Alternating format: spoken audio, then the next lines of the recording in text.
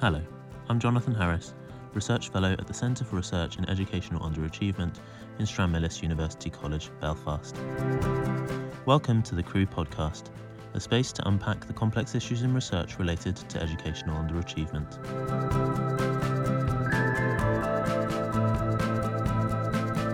An issue dominating conversations about education in Northern Ireland over the past few months has been the transfer tests and access to grammar school places.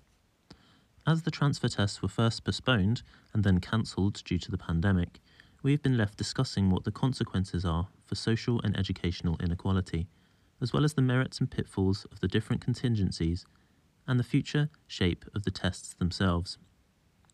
It has caused great controversy, partly because individual convictions about academic selection are deeply rooted, and partly because reliable data about the transfer process is so difficult to come by. So, what is the evidence? To find out, for this episode, Crew Director Dr. Noel Purdy spoke to Dr. Sam Sims from the Centre for Education Policy and Equalising Opportunities at the UCL Institute of Education in London, who published a research paper in 2019 entitled "Why Do So Few Low and Middle Income Children Attend a Grammar School?"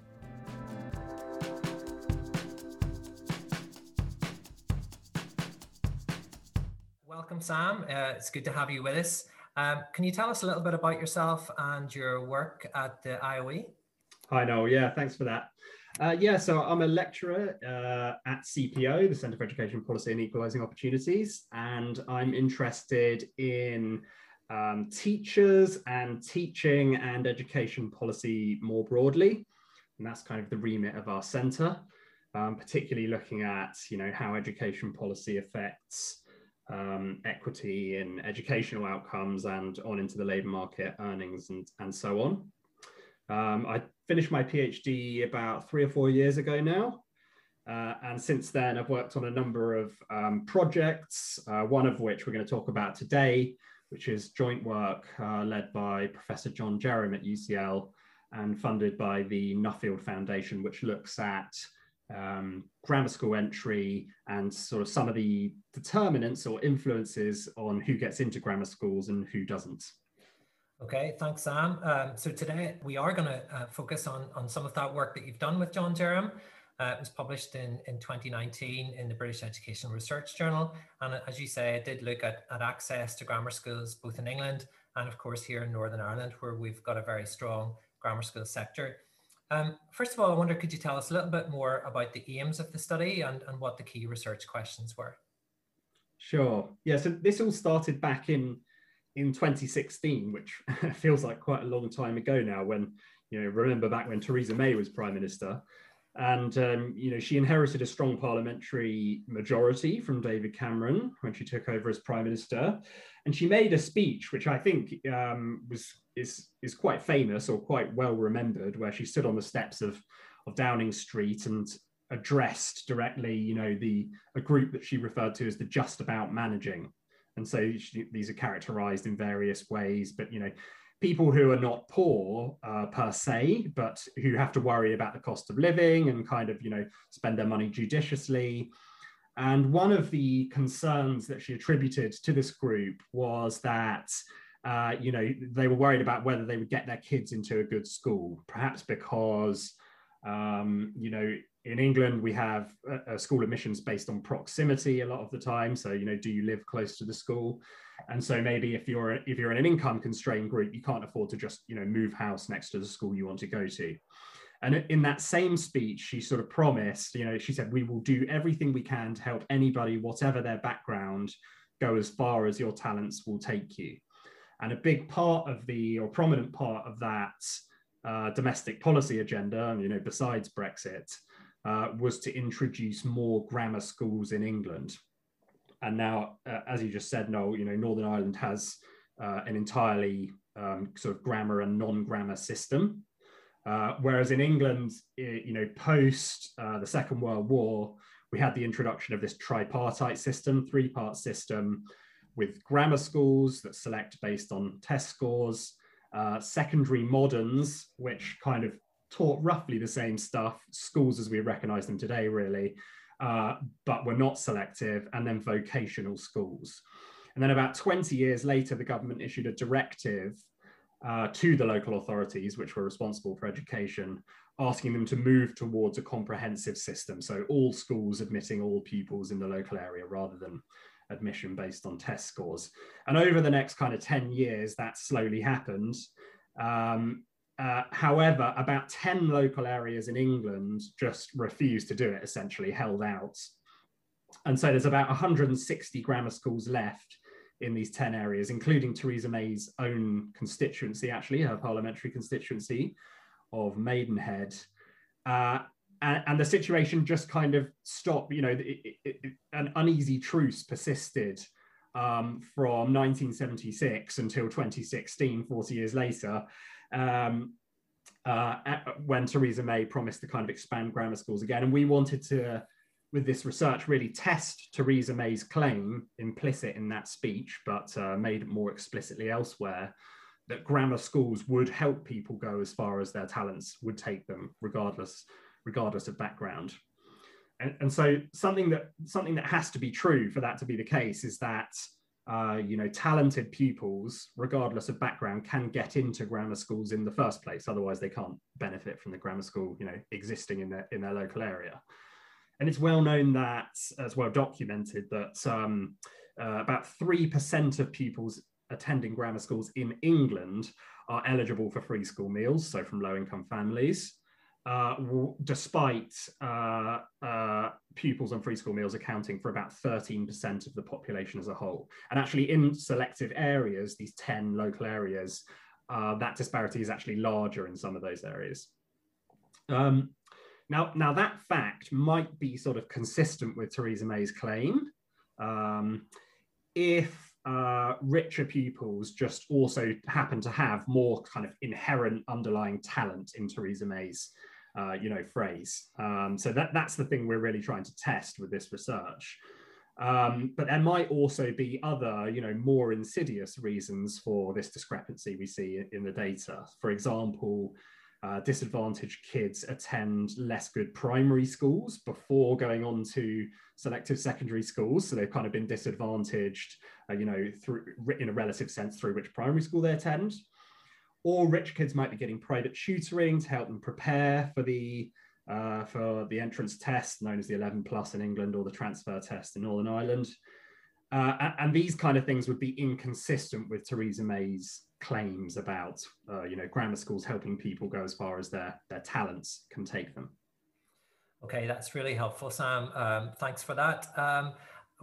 What about the data then that you use to help you to inform your analysis? What data set did you draw upon? Yes, it's quite demanding in terms of the data we needed to address this question.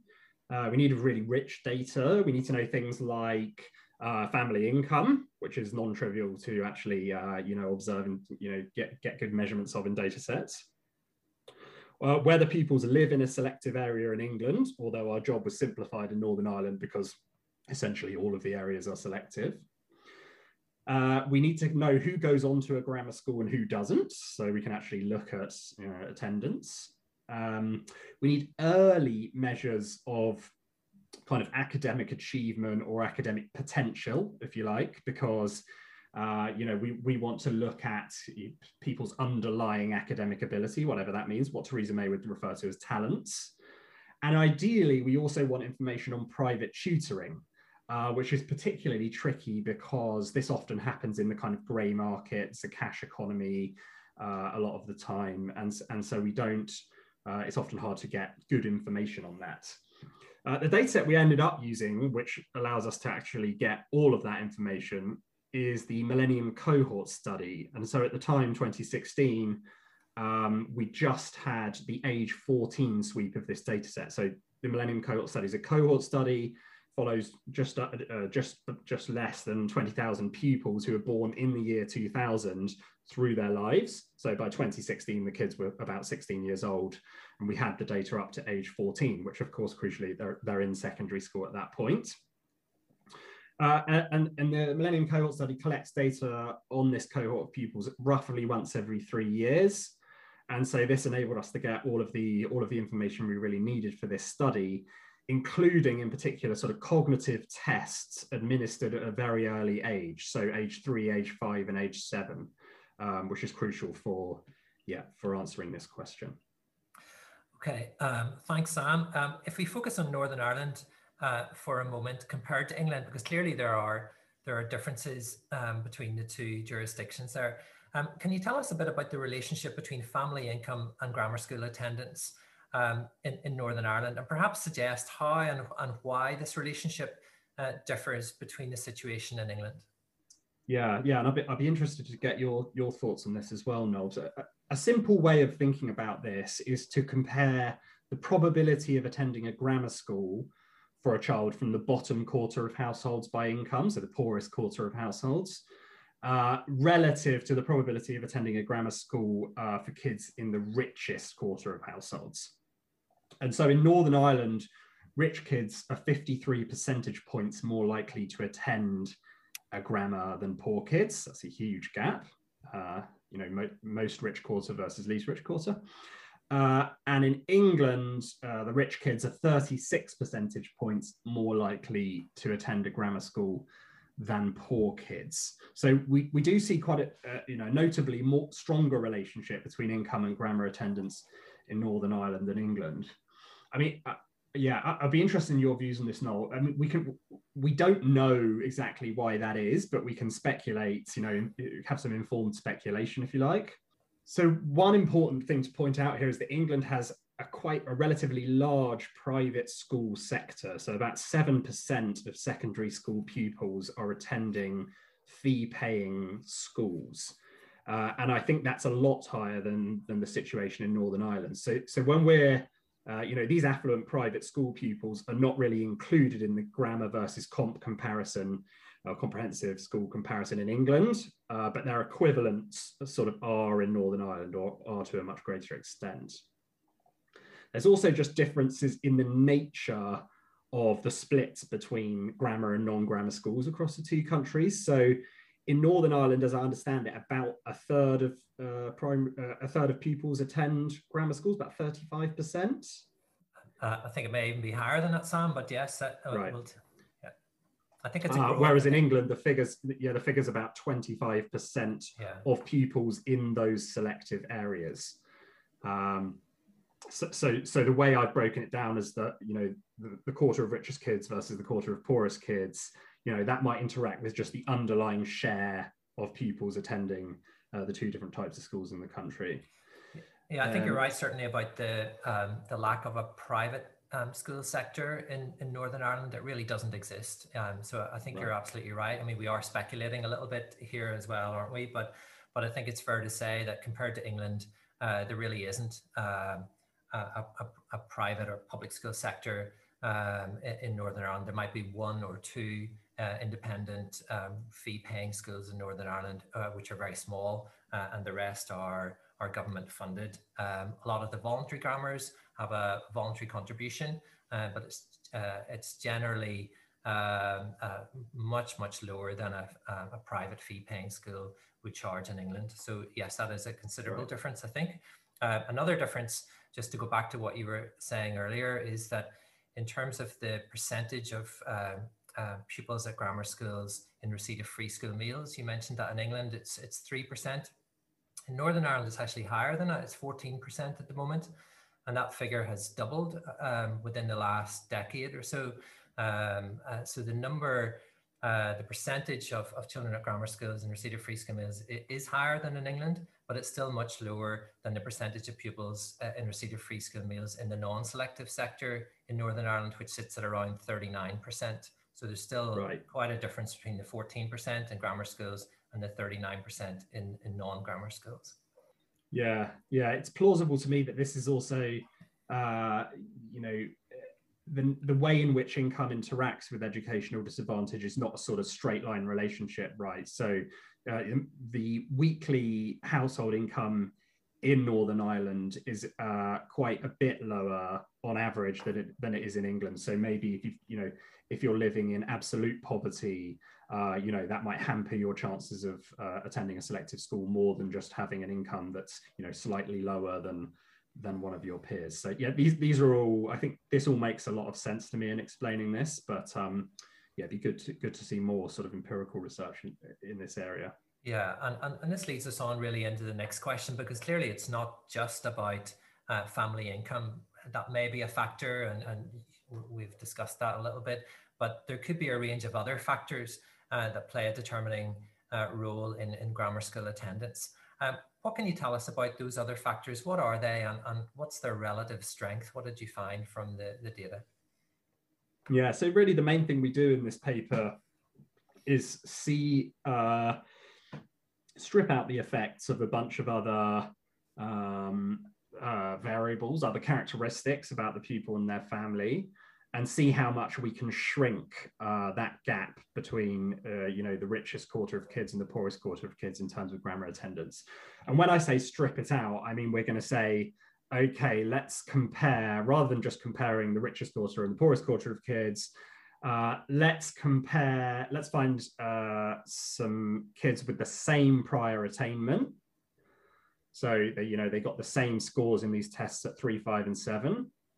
And then look within that group, within that strata of prior attainment, what is the difference in grammar school attendance then? And so in England, we find that, once we strip out prior attainment, that accounts for about half the gap in grammar attendance between rich kids and poor kids. And then once we account for private tutoring as well, so we compare kids with the same level of prior attainment and the same amount of private tutoring, that can account for about half of the remaining gap, again, on top of prior attainment. So essentially, private tutoring can account for, well, really quite a large proportion of this gap. In Northern Ireland, the results are similar, although there are some nuances. So again, we find that private attainment accounts for about half the gap, same as England. Unlike England, the sort of specific local area that a child grows up in within Northern Ireland also accounts for some of that grammar attendance gap. I'd be interested in your views on why this might be, Noel. There's an interesting paper by Leanne Henderson in Burge, which shows that grammar and non-grammar aren't the only types of schools in Northern Ireland. Of course, there is a religious denomination and so on. And so living in certain areas might constrain your options really for feasible, your choice set of schools that you could feasibly attend. So perhaps there's something like that going on. And then the final thing in Northern Ireland is we find that private tutoring can again account for some of the gap, even after you've accounted for prior achievement. But it's not anywhere near as larger contribution as private tutoring is within England. Yeah, and let's maybe focus in a little bit more on the private tuition, because there has been quite a lot of talk in Northern Ireland, but probably very little research in this area. And often we know that private tutoring goes on. It's often cash in hand to tutors or teachers or students who are doing this. So it's actually very hard to know exactly the extent of private tutoring that's going on, but anecdotally we know that there's quite an industry around this. How important a factor do you think then is private tuition in determining grammar school attendance? You said it's a little bit less than might be the case in England, and how is access to that tuition related to family income? Tell us a little bit more about that. Yeah, so I mean, the results I discussed before are really just associations. We're just, we're accounting statistically for, the association between, for example, private tutoring and whether or not you attend a grammar school. So we're not saying this is a sort of causal effect, but there are a few other observations from the research which do point in that direction, are suggestive of that. So, for example, we find that 3/4 of children living in a selective area who were coached do pass the grammar entrance test or gain entry to grammar school, compared to only 14% of those who were not coached. Again, this is just one more suggestive bit of evidence in the pile. We also find that families in selective areas spend more money on tutoring than those in non-selective areas. You know, as income grows, they tend to invest more of that money in private tutoring than somebody kind of just across the boundary in an area with no grammar schools.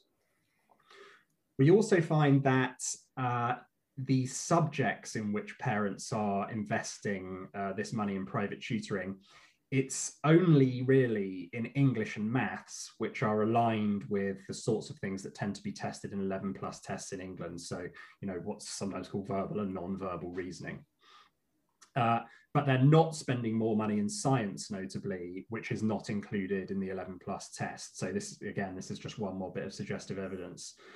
So yeah, I mean, what we're saying with this paper really is that there's clear evidence of strategic use of tutoring, you know, in grammar areas, not in non-grammar areas, and in 11 plus subjects, not in non-11 plus subjects. And on top of that, we observe that pupils from the same areas with the same levels of prior achievement are much more likely to attend grammar schools if they have access to that private tutoring. So, so Sam, what do we do about this really if we're suggesting that this might be related to family income, that pupils who are in receipt of tuition in Northern Ireland, even if slightly less so than in England, do benefit from this and are more likely to attend grammar schools? Is there a way forward in reducing potential inequity around this area? I think it's very, very difficult.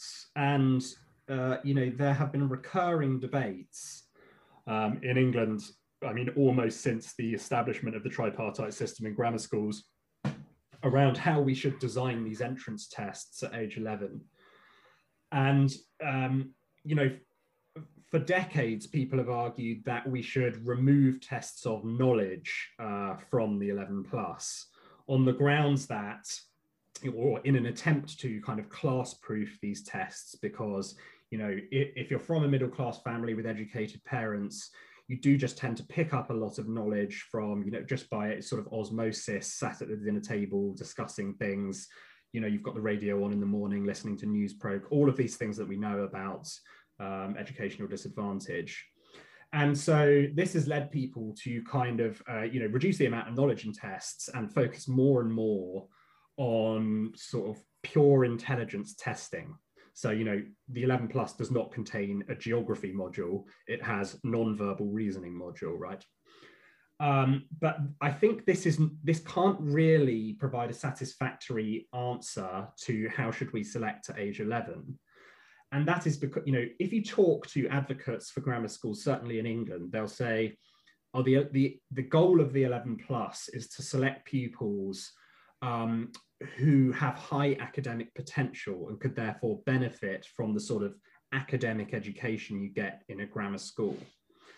The trouble is that academics isn't just about intelligence. It is partly about intelligence, of course.